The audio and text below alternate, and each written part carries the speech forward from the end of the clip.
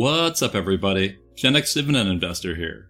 In this video I'm going to review a dividend portfolio that was sent to me asking for my feedback, so I'll tell you my thoughts about each of their stocks as well as their portfolio as a whole, and then we'll end things with an overall rating. And if you like when I do videos like this, then please hit that thumbs up button, subscribe if you haven't yet, and click that bell notification. Note, I'm not a professional wealth manager, so don't take anything I say as financial advice. Okay, I plan to run a poll on the community tab of my YouTube channel so that you can vote on this portfolio. That way we can see how everyone feels about it, not just me. In the last subscriber portfolio review I did 3 months ago, I voted that I thought it was okay, and 74% of the people who voted agreed with me. 19% of you voted that you loved it, and 7% said they hated it. And if you'd like me to review your portfolio in a future video like this, then follow me on Instagram at GenXDividendInvestor and DM me anything you want to share about your portfolio and yourself, like the reasons for your investments, how old you are, your goals, career, retiring timeline, investing experiences, etc. I have a bunch of people who've already submitted portfolios for me to review, and when I do these videos I don't pick them based on the order in which they were submitted, but instead based on what I think would be interesting and valuable to watch. So today's portfolio came to me from a Patreon champion subscriber of mine that goes by Tango Echo Alpha. Tango is 48 years old and lives in the UK with his wife. He works in UK emergency services and his wife works in education. Emergency services are like firemen, police, ambulance, etc., that line of work. Feel free to jump to the timestamp on screen where I start reviewing Tango's specific tickers, but I recommend you don't jump ahead as I'll share some interesting things about him beforehand. So Tango said that his dad is fairly passionate about investing and that he preaches paying yourself first. Paying yourself first means you set aside money for savings and investing before you pay bills or spend your money on something. That doesn't mean you avoid paying your debts, it just means you prioritize saving and investing as a key pillar of your finances. I've always liked the idea of treating your investing like it's a tax that you have to pay. Put yourself in the mindset that you gotta invest and then cut costs or raise your income to try to do that. Like maybe you create a guideline for yourself that 20% of any income you bring in will be invested, and then push to make that happen. Anyway, before Tango worked in emergency services, he had a job in IT, doing a range of software development and consultancy work for some big companies.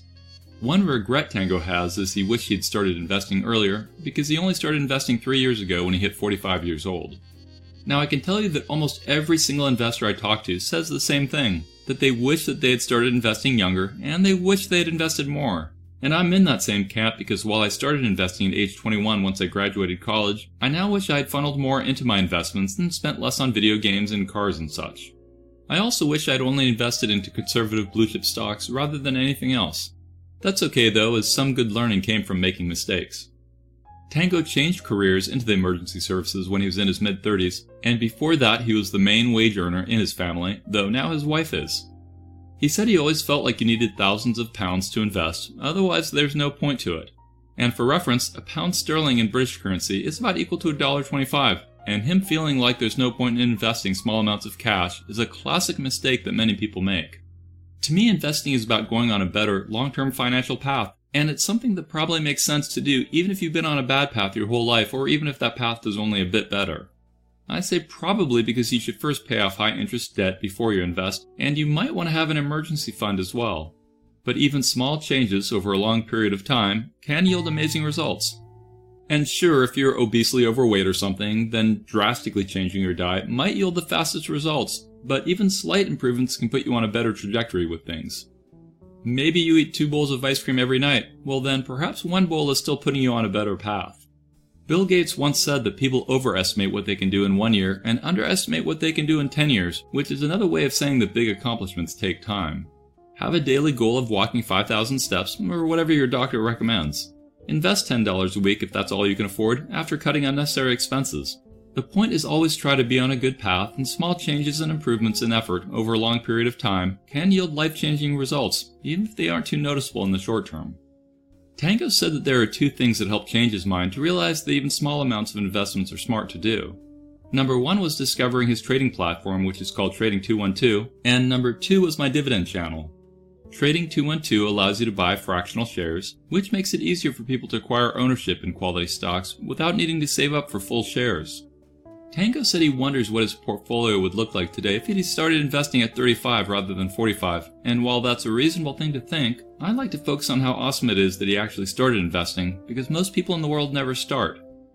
And specifically, he began investing in February of 2020, which is literally like 1 month before the big pandemic crash. So put yourself in Tango's shoes. He's 45 years old, never having invested, and right after he starts, the market has a big crash. The S&P 500 ends up falling 32% before it turns around. That alone would have caused a lot of people to quit investing, and it did. But for the people who've had the foresight to realize that the US economy would probably recover, well, look at things now. The market has sprang back over 93% from the pandemic low. Now let's see how it's done since Tango got in. Well, it looks like the market is still up over 32% from right after the pandemic crash. So it fell 32% right after he got in, and then it recovered all that and went up another 32% from there. Fortunately, Tango wasn't too worried about that crash, because he was using investment cash that he could afford to lose, and because he had studied the market enough to realize that given enough time, good companies have historically always come back. Tango also mentioned that when he started investing, he made the mistake of relying too much on a stock website that I've personally never used, and he unfortunately ended up getting burned. I've never found a website that has automated stock suggestions that I've agreed with, so I can understand his frustration. One example of a stock that he bought based on that website's recommendation was Persimmon, a company that builds houses and is listed on the London Stock Exchange. As you can see here, it's down 68% from where it was right before the pandemic. Another example stock Tango bought was UK broadcaster ITV. It's down 46% from when he originally got in, and both of those tickers highlight why I think that most people should just go with an overall market fund rather than pick individual stocks.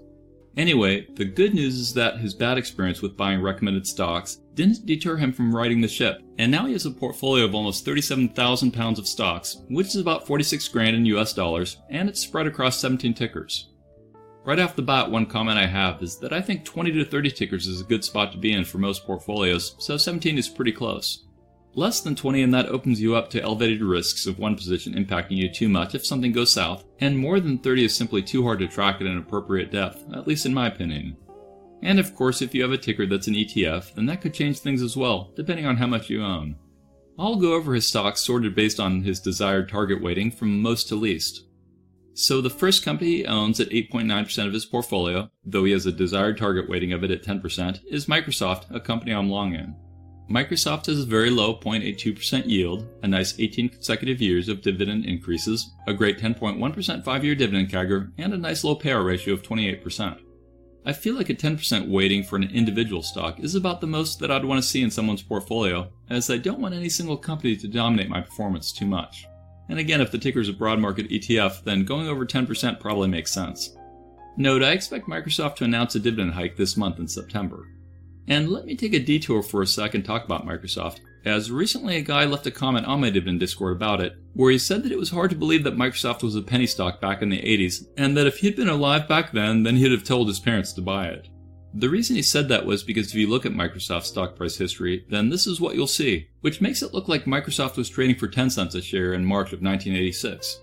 But what that person didn't realize was that these ticker charts on Google account for stock splits that occurred, and since I know that Microsoft split multiple times, it means that a price at a specific date in the past probably wasn't its actual price on that date in the past. I'll show you what I mean, but first you need to understand that a 2-for-1 stock split is when a company doubles the number of outstanding shares it has, which also cuts the price of each share in half. Stock splits don't change the market cap of a company, since market cap is share price times the number of shares. So the math remains the same regardless if you double the number of shares or if you do a reverse split and end up with half the shares, but each one costs twice as much. Now, doing a 2-for-1 stock split in the days before brokerages let you directly buy fractional shares did help people who were struggling to have enough cash to buy a whole share. But since many brokerages let you buy partial shares based on a few dollars, then doing stock splits for that reason isn't as compelling. However, one beneficial reason to do stock splits is psychological, in the sense that a stock seems cheaper when it costs less. Like if company ABC had 1,000 shares outstanding and each share cost $100, then ABC's market cap would be 1,000 times 100, which equals 100,000. If they did a 2-for-1 stock split, that means for each share you got 2, then they'd end up at 2,000 shares outstanding, but each share would only cost $50, and 2,000 times 50 is still a market cap of 100,000. But seeing the stock at 50 when you previously saw it at 100 might make you feel like it's a deal, even though you'd simply be owning less of the company with each share you bought. Let's look at another example. Pretend company ABC did a reverse 1-for-4 split, then they would end at 250 shares, each costing $400, which would still be a $100,000 market cap. And now that we understand that, Let's look up how many stock splits Microsoft had since they IPO'd in 1986. A helpful site I like to use is called splithistory.com, where you can put in a ticker and it should tell you when and how much a ticker split. In this case, it shows Microsoft's first split was in September of 1987, and they did a 2-for-1. Then their next split was in 1990, and they did another 2-for-1. Looking over this list, they did 9 stock splits, 7 of which were 2-for-1s and 2 which were 3-for-2s. That means if you had purchased 1 share of Microsoft stock in 1987, today you would have 1 times 2 times 2 times 3 over 2 times 3 over 2 times 2 times 2 times 2 times 2 times 2, which equals 288 shares. Can you believe it? Each share of Microsoft stock that someone bought and held from 1987 until today would have turned into 288 shares. That also means that instead of it being 10 cents per share like the ticker chart shows on the first day, it would actually have been 288 times that amount, which means the actual closing share price for Microsoft back in 1987 was around $28.80 a share. Thus, the learning in all that is that Microsoft was never a penny stock, even though it looks like it was on that stock chart. And now that we understand that, think about the fact that Microsoft is trading for $334 a share today. That means that if you had bought 1 single share of Microsoft for $28 in 1987, then today that would have turned into $334 times 288 shares, which equals $96,192. How crazy is that? I think Microsoft is actually my favorite stock in my portfolio because I believe in its potential more than any other one, even though my largest position is in Apple right now.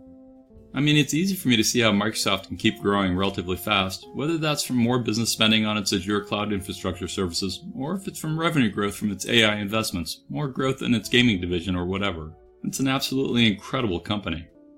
And speaking of Microsoft, someone on my Discord shared this picture they saw on LinkedIn of someone's Microsoft offer letter from 1983. It says, "Dear Michael, this confirms our offer to you of a position with Microsoft working in our product marketing group. We think this task will be challenging. Later this spring, we will work out your project assignment.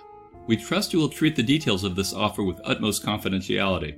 Sidebar, it looks like he didn't. Then it says they are offering a starting salary of $34,000 a year and a bonus of up to 15% of his starting salary. Plus they offered 3,500 stock options at $3 per share, plus some other benefits. Pretty good, and better than my first job offer that I got around 10 years later when I started at $30,000 a year with no stock options.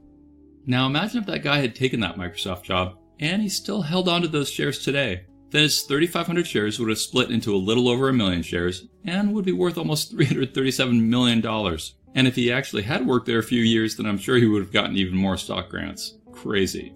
Of course, many people would have sold some shares along the way, but it's still fun to think about. Anyways, I think Microsoft is a great company to own, so I like seeing it in Tango's portfolio. I'll move faster now on his other tickers, I promise. Next up, he has Apple at a desired target weighting of 10%. Apple has a very low 0.54% yield, a decent 10 consecutive years of dividend increases, has an okay 6.7% 5-year dividend CAGR, and has a nice low 16% payout ratio. Overall, Apple is a solid company to own. Next up, he has Johnson & Johnson at a 10% desired weighting, and is another company I own and feel is solid, and is a classic favorite amongst dividend investors. It's got some headwinds right now with the talc lawsuits, which have pushed down its stock price. J&J has a 2.9% yield, an amazing 60 consecutive years of dividend increases, an okay 5.9% dividend CAGR, and has a nice low 44% payout ratio. Next up in Tango's portfolio is Coca-Cola at a 10% desired weighting, and it's another company that I own and feel is solid, along with is another classic favorite amongst dividend investors. Keiho is a 3.16% dividend yield, an amazing 60 consecutive years of dividend increases, a low 3.4% dividend CAGR, and a 69% payout ratio. I've always loved Diet Coke, even though I know it's not good for you. Moving on, he has another good dividend stock I'm long in, and that's Realty Income. O's price has been pushed down recently due to the interest rate challenges we've been having, as higher rates leads to concerns about their ability to acquire new real estate, along with concerns about their ability to pay down existing real estate, and high rates leads to concerns that existing clients may have higher chances to default. Tango's got O at an 8% target weighting. O's got a nice 5.56% dividend yield, an awesome 25 consecutive years of dividend increases, and a low 3.7% dividend CAGR. Moving on, Tango has another solid stock in Broadcom at an 8% desired weighting. It's got a 2.18% yield, an okay 12 consecutive years of dividend increases, an awesome 23% dividend CAGR, and a nice low payout ratio at 44%. Next up is another stock I'm long in and I feel is solid, which is Pepsi, at a 7% target weighting. It's got an okay 2.84% dividend yield, an incredible 50 consecutive years of dividend increases, a decent 6.9% dividend CAGR, and a 65% payout ratio. After that is a stock that many of you probably won't recognize, and that's Diageo plc, ticker DEO. At least I think you pronounce it Diageo. A PLC stands for Public Limited Company, which is what public companies are in the UK, and Diageo is a solid alcoholic beverage company, and it owns brands you probably recognize like Johnny Walker, Crown Royal, Guinness, Smirnoff, Baileys, Captain Morgan, Don Julio, and Tanqueray Gin, amongst others. And FYI, one of my go-tos when I drink, which is rare these days, is Tanqueray and Tonic. And like I said, it's hard for me to find good data on UK companies, so temper your enthusiasm on non-American stock data being as accurate, but I included ranges when I found conflicting data, and bottom line, always double check your info before assuming it's accurate. Tango's got a 7% desired weighting for DEO, and it has a 2.54% dividend yield, seemingly has between 22 to 30 consecutive years of dividend increases, a 2.8 to 4% dividend CAGR, and a 66% payout ratio. Overall, it seems like a decent company with some great brands. Next up, he has BAE Systems plc, a big defense contractor, which, as global tensions rise, probably means it has good growth potential. Tango has a 4% desired weighting for it, and it's got a 2.5% dividend yield, and I believe 19 consecutive years of dividend increases, and a 2.6% dividend CAGR. Next up is another solid company in Visa, which he wants at 4% of his portfolio. Visa has a low 0.73% dividend yield, an okay 14 consecutive years of dividend increases, a great 16.9% dividend CAGR, and a nice low 22% payout ratio. After Visa, he's got another dividend company I'm long in, and that's McDonald's, which he has at a 4% desired weighting. McDonald's has a 2.17% dividend yield, an awesome 46 consecutive years of dividend increases, a decent 8.5% dividend CAGR, and a 54% payout ratio. Moving on, Tango has another UK company in Tesco plc, which is kind of like Walmart apparently. He has a 4% desired weighting on it, and it has a 3.8% yield, but it looks like it has a spotty dividend history. Next up is a non-dividend quality company he owns in AMD, which he has at a 3% desired weighting. I actually have a college buddy who recently started at AMD, and he loves it so far. Then Tango has another UK company in Unilever, which he has at a 3% weighting, and which apparently is at a European dividend aristocrat. Holders of Unilever plc shares traded on the London Stock Exchange receive dividends in British pounds, and holders of Unilever plc shares traded on Euronext in Amsterdam receive dividends in euros. I found conflicting info on Unilever's dividend, so I'll not go over it here, but you will recognize a lot of their products including Ben & Jerry's and Breyers ice cream, Axe body spray, Dove soap, and Hellmann's and Best Foods mayonnaise, amongst others. After Unilever, he owns another quality company in Nvidia. It's got a tiny dividend of 0.04% yield, a 1.3% dividend CAGR, and a mighty 3% payout ratio. Nvidia is driving lots of money into R&D, and it's doing well. Next up is a classic semiconductor play in Intel. Intel is at a low 1.29% yield and have a negative dividend CAGR due to recently cutting their dividend. Intel was floundering, but has had a great year in terms of stock appreciation. Okay, and the last ticker Tango has in his portfolio is Disney, who stopped paying a dividend, and he has them at a 2% desired weighting.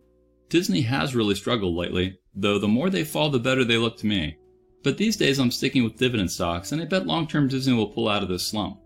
And for reference, here's a screenshot of Tango's portfolio along with the returns he's had. So with that out of the way, let's now look at Tango's overall sector allocation. On the left is his portfolio, and on the right I put the overall US market sector weightings as represented by VTI. Visually, you can tell that Tango's tech concentration is high at 37% of his portfolio versus the market at 30%, but I think he's still at a reasonable amount, and it's fine for someone who is bullish on tech long term. Generally speaking, I think modeling your portfolio after the overall market is a good way to go. His consumer staples is pretty high at 31% of his portfolio versus the market at 5%, which seems low to me. That being said, it's pretty common for dividend investors to go higher in consumer staples. His financials, industrials, consumer discretionary, materials, energy, and utilities are all low relative to the market. But overall, I think it's fine. Tango said that as time has gone by and he's continued to learn more about investing, he's gotten to a spot where he's pretty happy with the stocks and he plans to hold on to them for the long term. He also said that last year he inherited some money when a relative passed away and he used some of it to pay off his mortgage, and that being mortgage-free is the ultimate sleep well at night feeling for him, so now he's really focused on investing more in his portfolio. He plans to use his portfolio dividend income to enhance the retirement pensions that he and his wife will get. Lately, he's also been thinking about changing careers into something that is less stressful and draining than emergency services is. and he sees his dividends as a way to help make that happen. Like in an ideal world, he would like to work part-time in retirement, so a barista FIRE approach may be when he's in his early 50s. FIRE stands for Financially Independent, Retire Early, and barista FIRE is when you retire before the normal age of 60 plus, but you take on a part-time job for extra income and potentially subsidized health insurance. I actually prefer the acronym Financially Independent Recreational Employment. Anyways, Tango said that his portfolio is held in a tax-free account called an ISA, which is kinda like a Roth. He also said that he pays a slight tax when he buys shares of UK stocks or has US withholding taxes, but other than that his dividends and capital gains are tax-free. Another issue he deals with are currency exchange rates. Beyond his ISA account, he also has a small taxable account, because you can't deposit more than £20,000 into an ISA account in a single tax year, and sometimes he wants to deposit more than the annual limit. In this case, his taxable account only has one stock in it, and it's J&J. He named his taxable account the J&J Appreciation Society as a nod to PK Investing, who is a guy named Pierre on my Dividend Discord, and who has his own dividend investing channel that I'll include a link to, as he occasionally posts videos on it. A challenge Tango faces is convincing his wife that investing isn't gambling and doesn't have to be risky. Understandably, his wife has read that some companies go bankrupt, and so he's had to convince her that their portfolio is solid and that leaving money in the bank is a surefire way to lose money in the long run. He also said that he doesn't want to invest in real estate as he wants a more hands-off investment approach, which is why he likes dividends. Okay, and what sort of rating would I give this portfolio? Well, overall I like it, so I'm giving it a thumbs up. I'll leave a poll on the community tab of my YouTube channel where you guys can vote thumbs up if you like it, thumbs down if you don't, or thumbs sideways if you think it's just okay. And remember, if you'd like me to review your portfolio in a future video like this, then follow me on Instagram at GenXDividendInvestor and DM me anything you want to share about your portfolio and yourself, like the reasons for your investments, how old you are, your goals, career, retiring timeline, investing experiences, etc. And now I'd normally do a shout out of my latest Patreon aristocrats and kings, but I'm still all sold out. So instead I'd like to thank my all-star Patreons, i.e. those supporters that have been signed up to my Patreon for over a year and continue to stay on board. First I'll thank my longtime kings, which are my highest tier of Patreon supporters. Then I'll thank my longtime aristocrats. And finally I'll thank my Patreon champions. Thanks folks, I really appreciate your long-term support. Finally I'd like to thank Seeking Alpha who sponsors me. I paid for their premium membership for years because I value their articles and associated comments so much, and these days I'd literally never buy or sell a stock without first reviewing what Seeking Alpha has on it. Whatever you do, please hit that thumbs up button, subscribe if you haven't yet, and click that bell notification. And I highly recommend that you join my free Dividend Discord chat server, which has over 10,000 dividend investors on it from 76 countries around the world. Also, please follow at GenXDividend on X. Thanks for watching, stay positive, and I'll talk to you again real soon. I am not a financial advisor, and these videos are for entertainment, inspiration, and educational purposes only. Investing of any kind involves risk. I am only sharing my opinion with no guarantee of gains or losses on investments.